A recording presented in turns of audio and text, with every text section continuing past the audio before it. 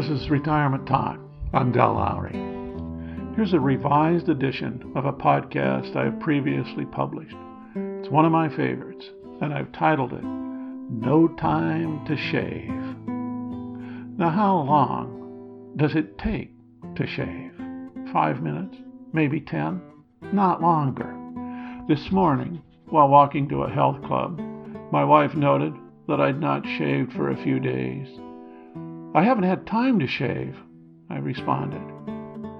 Imagine, I'm retired, no job, no boss, no alarm clock, no reason.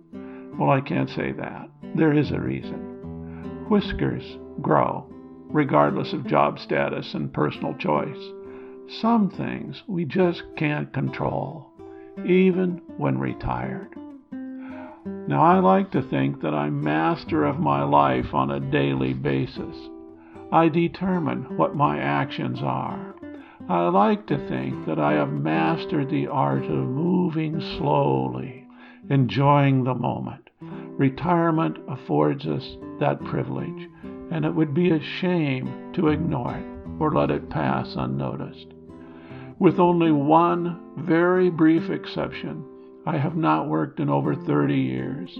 I recall no moment during that time that I wondered what to do with my time.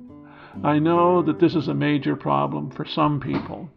Newspapers, magazines, and acquaintances talk about this dilemma for some. They talk of people who sit in front of the television and lose the glimmer of real life from their eye. They're bored. They can't seem to do anything. When it comes to shaving, they always have time. How can I explain the opposite position, where life is so full that finding time to shave can be a challenge? As I grow older, this situation continues to follow me. This seems particularly paradoxical since I lay claim to being an existentialist.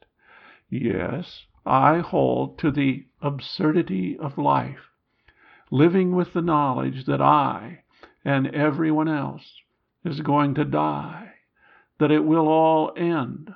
The books, the music, the art, the thought, let alone the buildings, the technology, and the gravestones. It will all disappear. Time and evolution or change will eventually pass us by. It's one of those things like whiskers, beyond our control. This is where the absurd portion of the existentialist come to play. In our accepting this state, we accept the reality of our own ultimate hopelessness, and then give meaning to life through our own choice. We choose to give life meaning. Sort of a leap of faith. We make our moments count. We give meaning to our hours, our days, our actions. We believe it even though we know it is a lie. It's the only solution that makes sense to me during the last 40-plus years.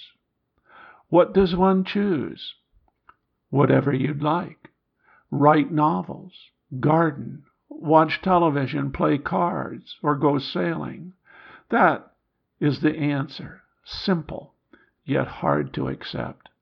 The hard part, as so well illustrated in the myth of Sisyphus, is to love your rock. Perhaps you remember the myth of Sisyphus from Greek mythology. Sisyphus defies the gods. He promises one thing to the gods and then doesn't follow through. He tries to put death in chains. He tries to beat the system. The gods don't like this, so they condemn him to pushing a large rock up a hill every morning, only to have it roll back down each night for eternity. His punishment is to know the futility of life. What can he do? We can only imagine that he learns to love his rock as he presses his cheek against it every morning. It might be his only salvation, to love his fate. So what does all this have to do with shaving and retirement? Of course I have time to shave. It's a matter of making that choice. Choose to shave or choose not to shave. It's my choice. I will make good choices sometimes and wrong ones other times. It's when I choose wrong that concerns me. That's when suffering enters the picture. And that is the key to shaving and everything else. You choose whether to like it or not. And therein lays our only way to some sort of triumph. We can choose to love our fate or hate it, but we must accept it. I used to tell my students that when I made certain demands on them in class, a test, an essay, a report, etc., that they could choose to like them or hate them. It was up to them, but they must accept them. They could always be honest to themselves. It was their decision. I could be wrong about all of this. I remember seeking knowledge in Kathmandu many years ago from a Swami. After reading Buddhist and Hindu writings and listening to the great Guru, I explained this existential position to him, and he told me it was enlightenment. I was astounded at his pronouncement. I never expected this response. I eventually came to modify my enthusiasm. I came to believe that enlightenment meant whatever works for you. I know it sounds corny, but we in the West like to think that the answers to the truth lie just over there, somewhere else. If we could just find it. But when I had a chance to go over there, I did. And when I had a chance to examine the truth over there, I did. The good Swami may have been validating only the existential position, but I wonder.